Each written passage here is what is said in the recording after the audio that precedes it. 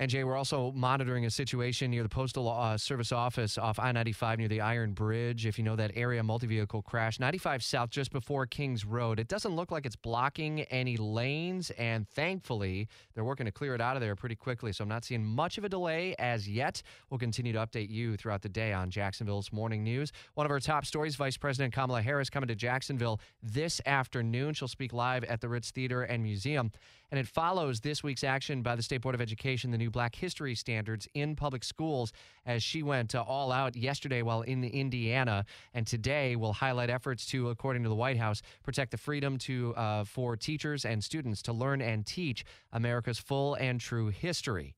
Live team coverage takes us to Washington and Fox's Jared Halpern while we get a visit from the vice president.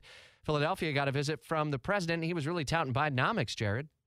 Yeah, this is part of the goal here of the White House is, I think, to try and get public opinion to match a lot of the success that the administration says is happening as a result of the president's economic policies. And the event yesterday in Philadelphia at the Philly shipyard tied together two big planks of President Biden's economic agenda.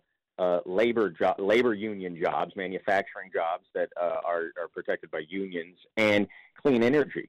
At this facility, the shipbuilder pointed out that they are going to start construction on this new kind of vessel that will be used to help secure these offshore wind projects that are being built out in the Atlantic. And he talked about how that is being done across a bunch of different factories and manufacturing facilities across the country, noting that it's something that is American-made and American-driven, and we don't have to outsource for energy and don't have to import or export for any of this stuff. And trying to tie, again, together a lot of his clean energy spending with job creation.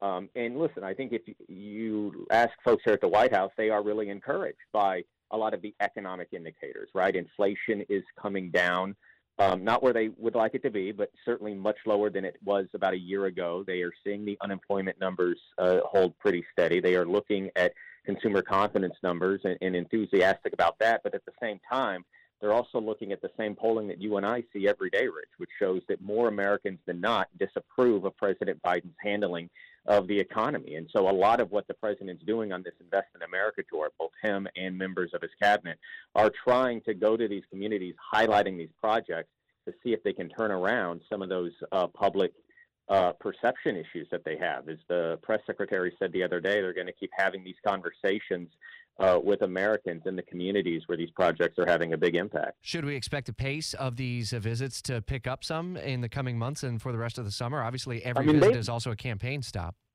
Well, certainly. And you know, he could have gone to a lot of places to talk about this project yesterday. He went to Philadelphia in Pennsylvania, which is a very important swing state. I think he's been to Pennsylvania more than 24 times since taking office. And the pace has actually been pretty brisk. As I said, the president is certainly doing these stops, but they have cabinet secretaries almost daily flanked out across the country trying to highlight these projects as well. And I don't think you're going to see that pace slow down at all, particularly as they have good news to talk about and starting to have some ribbon cutting, so to speak, at a lot of these infrastructure projects that got funding. Fox's Jared Halpern in Washington with us every weekday morning on Jacksonville's Morning News. Have a safe weekend, pal. It's 8:45.